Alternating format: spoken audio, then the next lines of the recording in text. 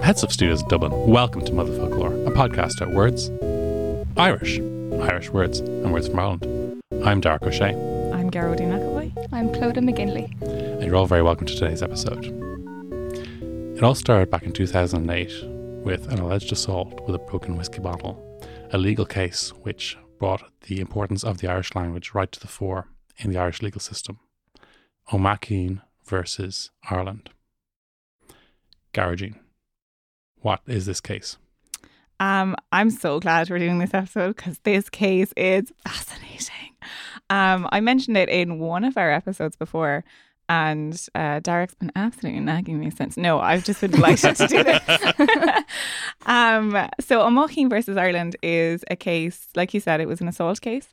Back in 2008, an individual from Mr. O'Mackeen from, I think he's from Rosmuch, was accused of 2 counts of assault. It was assault causing harm. I don't think it was grave harm, but it was still a punishable by prison sentence offence. So it was serious enough. And when you are accused of such a crime and you go to trial, you are entitled to jury. So juries are pretty common in criminal cases in Ireland. There are some exceptions. But for like your regular sort of run-of-the-mill criminal case, we have a jury. And Mr. O'Mackeen, his first language was Irish. He was, brought up completely in an Irish-speaking community and spoke Irish for the most of his life, and the assault took place in the Gaeilgeoirí area. So when Mr. O'Mackeen went to the court, he sought to have his case tried in Irish, which is his constitutional right. And not only that, but he also sought to have a jury, to be tried by a jury of his peers who spoke Irish. And that's the key point here. This is why this court case ended up in the Supreme Court. He kind of went to the state seeking his right to be heard in his own language by a jury. And this is what created this kind of legal uncertainty, because for anyone who's ever done jury service, the way it's selected, it's kind of a random selection of people who are eligible to be jurors and who are in your kind of like, I think it's electoral area or something, but it's generally people from your area, and that's how we select juries. There are various reasons for exemptions for juries, but Mr. O'Mackeen wanted to be tried by a jury of Irish speakers, and he brought this question to the Supreme Court, and this was what was at issue. And it was it went through a number of courts, obviously, before it got to the Supreme Court, and it had been turned down on a number of grounds. First of all, I suppose before we got to the Supreme Court, and the point in which it was in the High Court, it was dismissed, was the issue of testing the competency for Irish. Am I right? Yeah. So there was an issue that if you were to test for the competency of Irish, it would interfere with the randomness of the selection of juries. So juries need to be random. They need to be, the test we have is a fair cross-section of the community.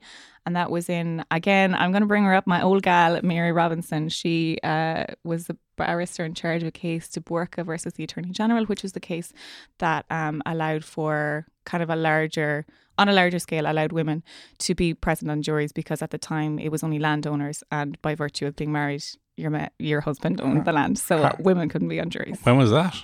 1982. So very recently. Far too recent for... I remember 1982. Yeah. I think the arguments there's actually that's in itself quite an interesting case, because there was an awful lot of arguments made that women would be horrified by the things that they saw on juries. So like they didn't need to be on juries. We needed to protect them. God love them. So Mrs. De Burca, who was equally badass, she herself and another woman whose name escapes me, they kind of deliberately went about committing a crime so that they could take this case, so they could have jurors. And they were represented by Mary Robinson. So it was in that case that it was found that the jury needs to be a fair cross-section of the community. And so in the High Court, it was argued that this testing for the competency of an Irish language speaker would interfere with this idea of a fair cross-section of the community. So you would only get a select few people, and that's not representative of a fair cross-section. Okay. And I suppose that's it's an interesting thing, but then the idea as well that the level of a person's Irish would have to be ascertained, because this isn't something that's done with English. Exactly, and that was the argument made in the Supreme Court judgment, the only dissent from Justice Hardiman, and he said that we don't assess for people's English. So why should there be nobody when they apply to be, or when they register to vote, which is how you become registered to be on a jury, I think. Yes. I'm pretty sure that's it, yeah. Nobody checks whether you're competent in English, but nevertheless, if you rock up to the Supreme Court, it wouldn't be the Supreme Court, if you rock up to, whatever court it is, not able to speak English, there's an expectation that you would be. I don't know, maybe they do provide interpreters, but I'm pretty sure. I know for recently enough, it was actually only this year or late last year that the first ever deaf person was on a jury, and that person had an ISL interpreter. But usually, the juries are consistent of entirely English speakers, and nobody checks their competency. And yet, the level of understanding involved in a court case, if anyone's ever been to court, like the level of English they use, the words they use can be extremely complicated. If you're even for somebody with a legal background, it's it's a different style of speaking, so it's complicated nevertheless. For sure. And if you're in a court case when there's a barrister or solicitor just using legal terms, and they might have a medical expert using medical terms, or a kind of a psychiatric evaluation which includes technical terms, and some of these may even overlap or have a very specific meaning within their profession, which is different from the normal meaning. That it can be highly confusing. Exactly. And that was at issue here, which Justice Hardiman kind of said didn't really hold up because, again, he was overruled. But he kind of said that, we don't test this for English, but, there's the expectation that there would be a competency test. And what is your level necessary? And I did some research before today, which is unusual.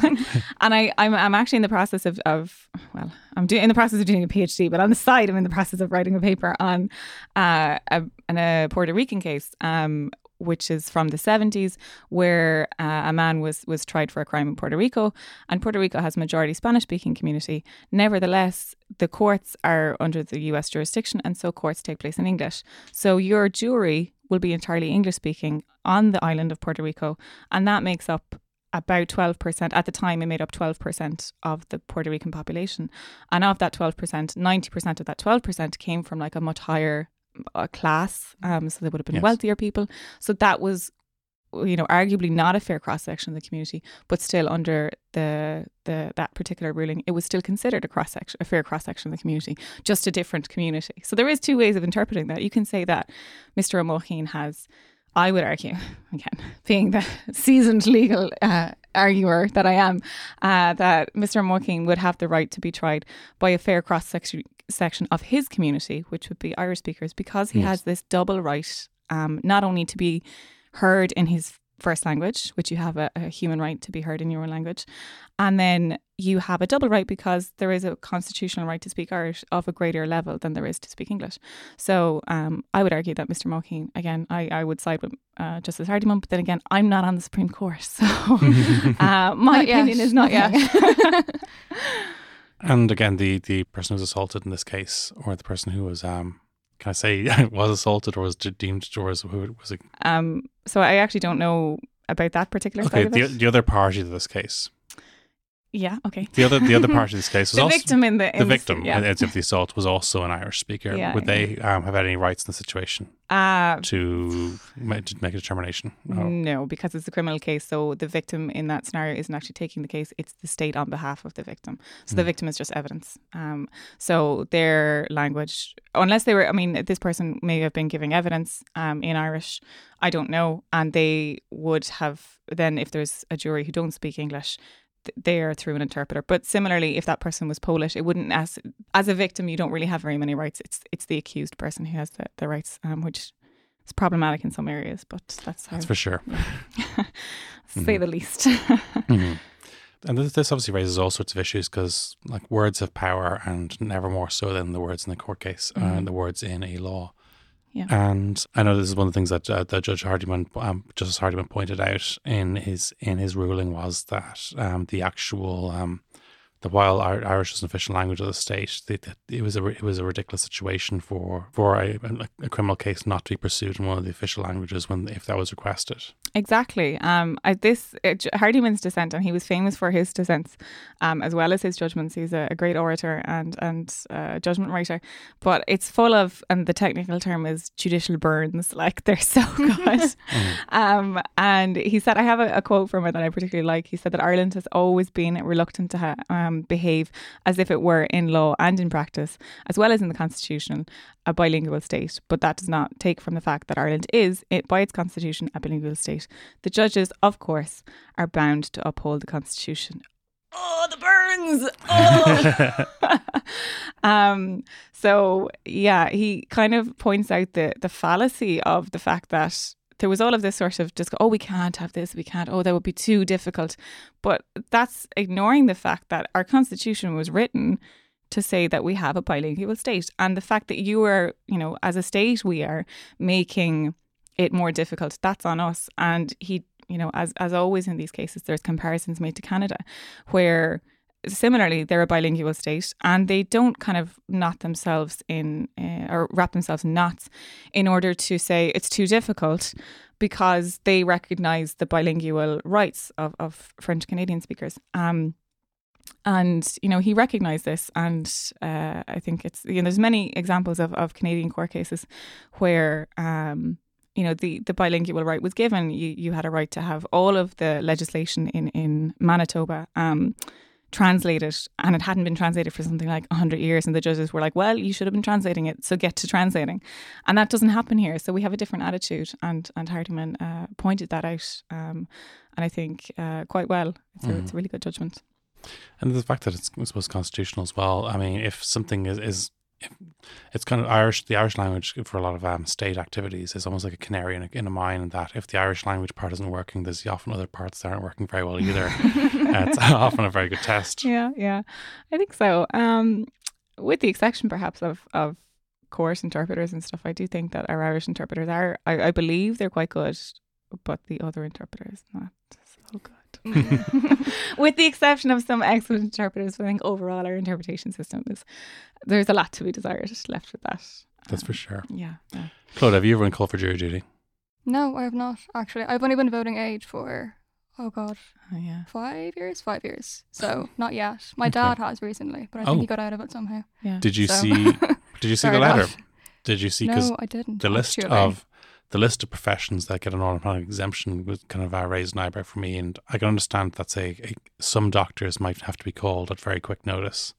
Yeah. If you're an obstetrician or gynecologist, yes, you might have a patient who might go into labour, and obviously there's other people who might need to be summoned at a moment's notice. Then sea captains, I suppose. I'm not deeply acquainted with the work of a sea captain, but I reckon that sometimes they often have to be places. Yeah.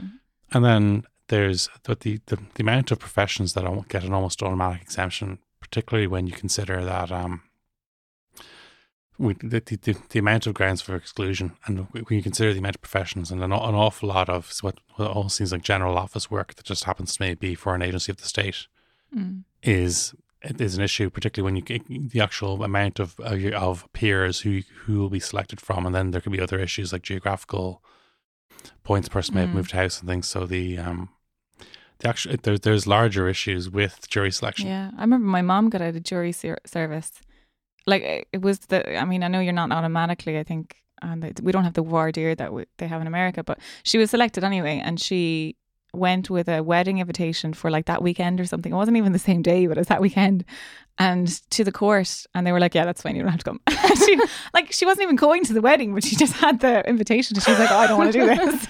And it was really easy to get out of it, but I inherently I don't necessarily think that juries are a good thing. I mean, there's other countries that function pretty well. Justice is served in the absence of juries.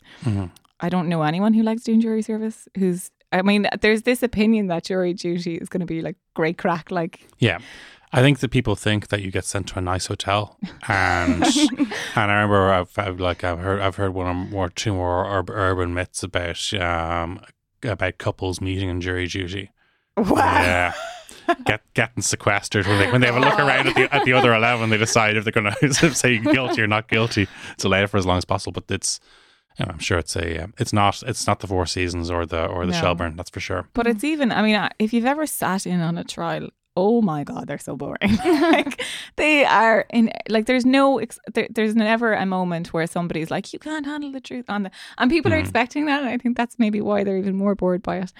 But like course is really boring, and having to sit there and pay attention to, in some cases, really technical information and then make a decision on it. I do think that movie 12 Angry Men is, I mean, the amount of stuff that goes on in that jury room that is unethical. Like, juries are not supposed to be going out and trying to buy their own knife. Like, that shouldn't be happening. Don't do that. But like, that's what goes on. And I know judges say things like, oh, don't read about this case on the internet. Please. Of course they're going to read about it. And like, how do you stop that? How do you police that? So I don't think there's necessarily, I know during was it one of the bankers' trials, it was actually really hard to find 12 people who had no feelings about these bankers. Like it's really difficult to find people who are completely objective. And I think, you know, in civil trials, so if I sued you for like pushing me down the stairs, we don't have a jury, you know. It's only in criminal cases and some criminal cases and defamation cases defamation cases that you have a jury. And there has been a lot of issues with jury giving like really large compensation that is like too large, and then having to be appealed and then reduced in other courts. So I do think if somebody more learned, if there was like in other countries, I know they do like kind of like legal expert juries, and I do think that perhaps is a better idea. I know that might be a controversial opinion, and some people think that it's like the only way to maintain justice, but I don't know about that. You can't be on a jury twice, can you? Once you do it once, you're not allowed to do it again. Or is that true? There's certain trials, if a murder trial or a rape trial is particularly gruesome, often a judge will give people a lifetime exemption from it. But it's not typically what they do is they say you don't have to do jury duty for a couple of years. But you could be called, like, depending how it goes, if it's like random sampling. And you can just say that a judge gave me a letter saying I was doing a very bad trial. Like a friend of mine was told that he didn't have to do jury duty ever again after a particular case. But does the cross section not get less and less impartial each time?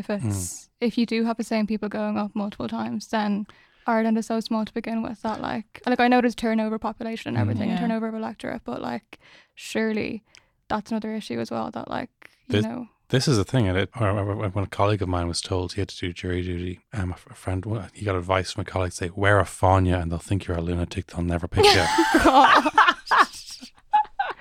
Iconic. Wow. wear a fáinne and put an Irish Times under your arm and they will say, don't go near that fella. It's really, I think, I guess they probably, that's a good idea to get out of it. If you demand an Irish language interpreter, and yes, be like, nah. In the case of O'Machine, it may have got you more likely to get picked. Funny that actually, because I know in the United States that if you're hearing a trial where this is so bizarre, like if I'm, you know, a Spanish speaker and I'm being tried for a crime, and then I'm going to be giving testimony and a lot of the witnesses will be giving testimony in Spanish, there will be an interpreter because the courts have to take place in English. If you're a bilingual Spanish-English speaker on that jury, you're actually exempt because you're not allowed to be on that jury because you're getting information that the other jury isn't, not via the interpreter. So you're getting the original text and then the other juries aren't. So you're actually not allowed. So if you're bilingual, I think in that scenario, it would probably be the same. Well, I don't know, but I think that that's a valid argument that the bilingual person, the Irish speaker in that case, is getting way more information. So you're getting first-hand information that, you know, the other jurors aren't. They're getting it through an interpreter, delayed, and the interpreter's interpretation, no matter how good that interpretation is, again, from the case, Hardiman cites Shulman, which is a really great article. Unfortunately, it's not available in open source, but where he says perfect interpretations don't exist. So if you're a bilingual person who speaks both Irish and English, you're getting all of the information immediately, whereas the other jurors aren't. So I think it would actually give an unfair advantage to that one juror who's saying, you know, in deliberations they're saying, well, he said this and this, and the other jurors are saying, well, what are you talking about? We never heard that. And then that juror is offering his own interpretation or her own interpretation. So I think it would possibly work against you in that case. Extraordinary. Yeah. Hey, I'm Alan McGuire. And I'm Jean Sutton. And we're bringing back Roast Chestnuts for Season 2, starting November 2nd on the Headstuff Podcast Network. So if you like hearing deep analysis of made-for-TV movies from Hallmark or Lifetime, we're the podcast you need to listen to this year. Yeah. There's a lot of Vancouver. A lot of Vancouver. If you've been to Vancouver, this is the podcast for you. See you soon. Bye.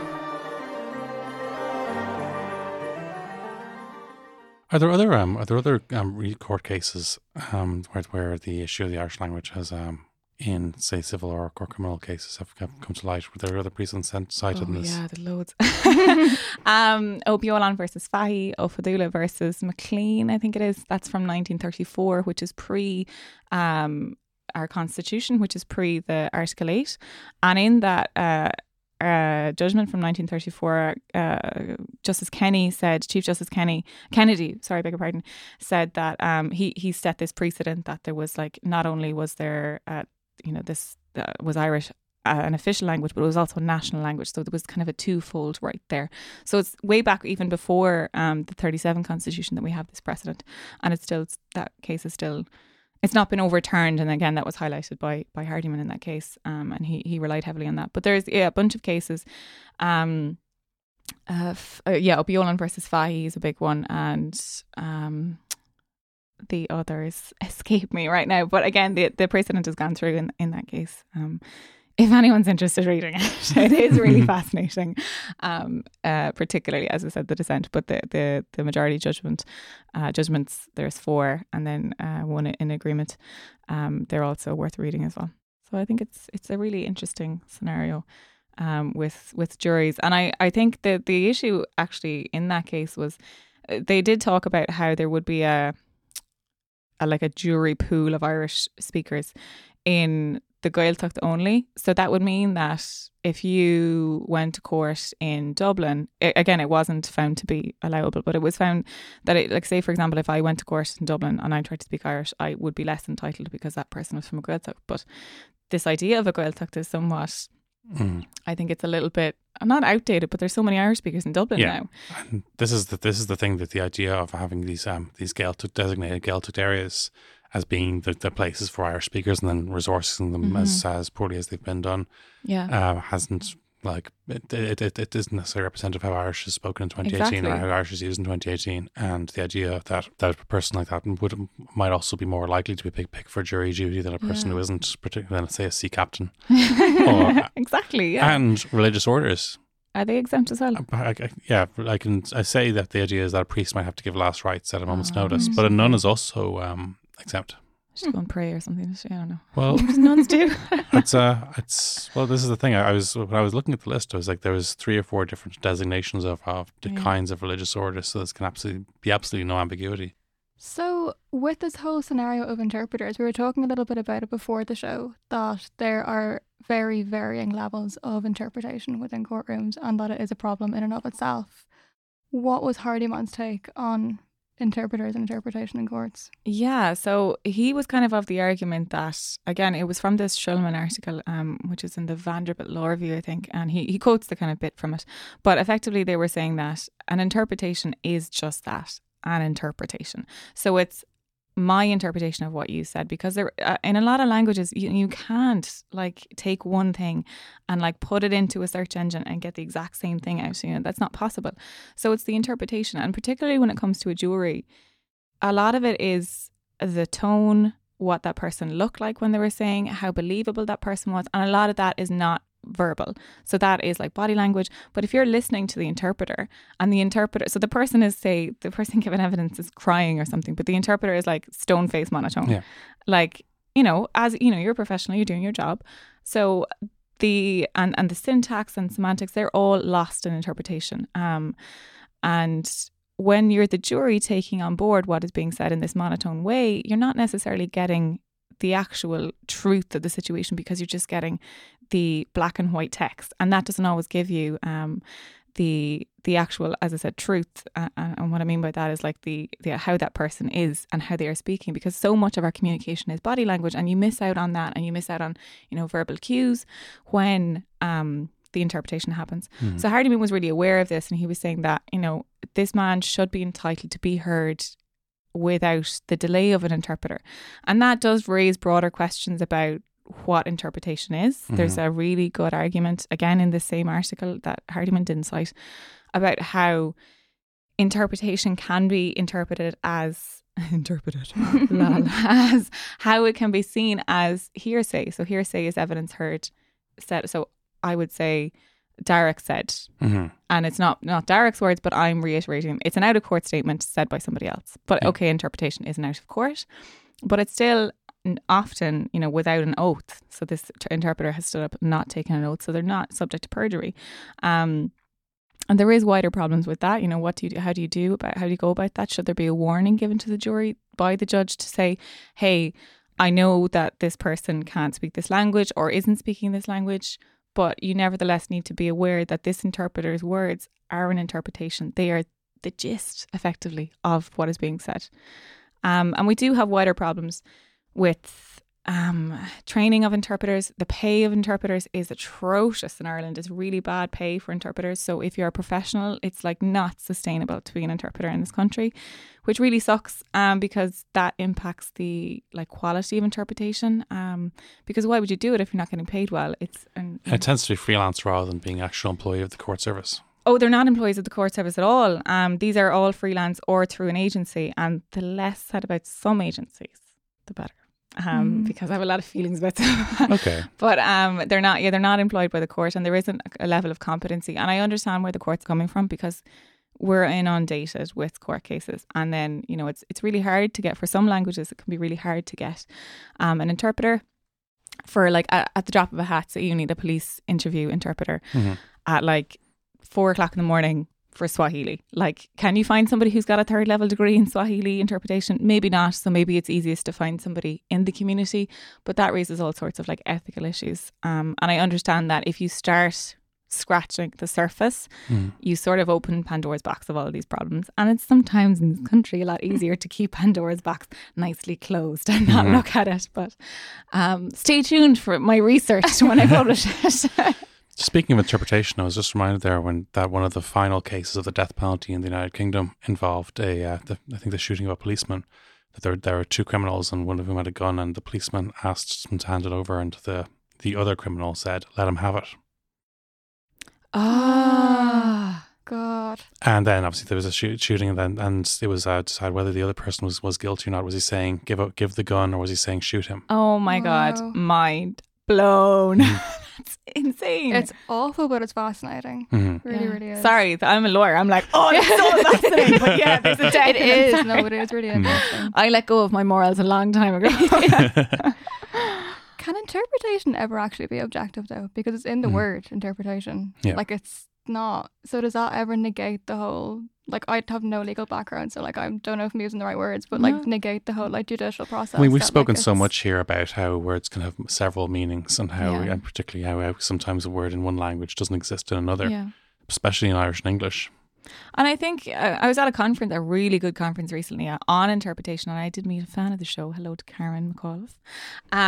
But it was a really interesting look at, you know, what I think you're right. I don't think interpretation can never be A equals A. It's A equals B usually. But that's not necessarily a bad thing. And I think the problem is that people assume that A equals A. That you know, particularly people in positions of power, so judges, tend to be monolingual. You know, they're highly educated people, similar to lawyers, are highly educated people, but they speak one language, and so they don't understand that the differences in these areas. They don't understand what it's like to speak a different language and what it's like to have to rely on interpretation. So I think that's a big problem, that people don't realise that yes, that interpretation is you know, that it's a good interpretation, but it's still an interpretation. So I think if everybody was more aware of that fact, then you'd have more justice, because there have been, you know, really serious cases, particularly in relation to sexual assault. And I'm not going to get into it, but words very much are important in relation to, you know, force and consent and this sort of thing. So words really matter in those cases. And when you have a slight disparity in what that person said, it can cause, you know, injustice or you know, really damaging impacts on victims.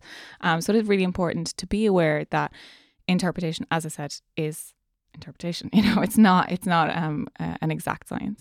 Sorry for being an absolute downer on everybody. No, it's important. I think it's something that I know before Justice Hardiman passed away, he did suggest that more legislation and more kind of support was needed in this area, because it exists in the Constitution, but the support wasn't there, and if it's maybe the agencies of the state don't get to decide which rights are important or not. Exactly. And I think there is sort of an assumption that, and maybe it's an underlying assumption that Mr. O'Mulking could speak English. So Yes. what are you at like? But that's not the point. And then again, and that there's no, I guess we've said that there's no test for English either. Yeah, exactly. So, But for some reason there seems to be, but we couldn't possibly do that. Like, yeah, you fucking could.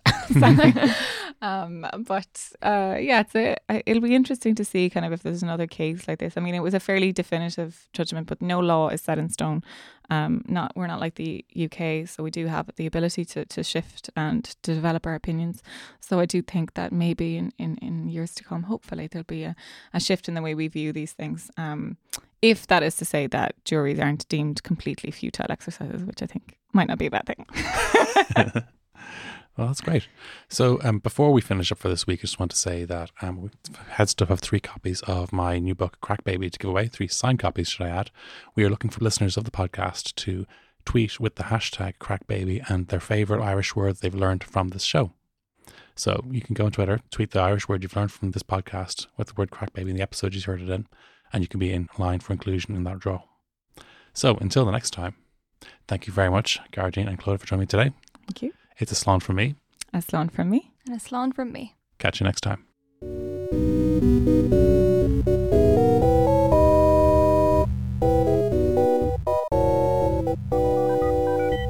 Thank you very, very much for listening to this episode of Mother Folklore.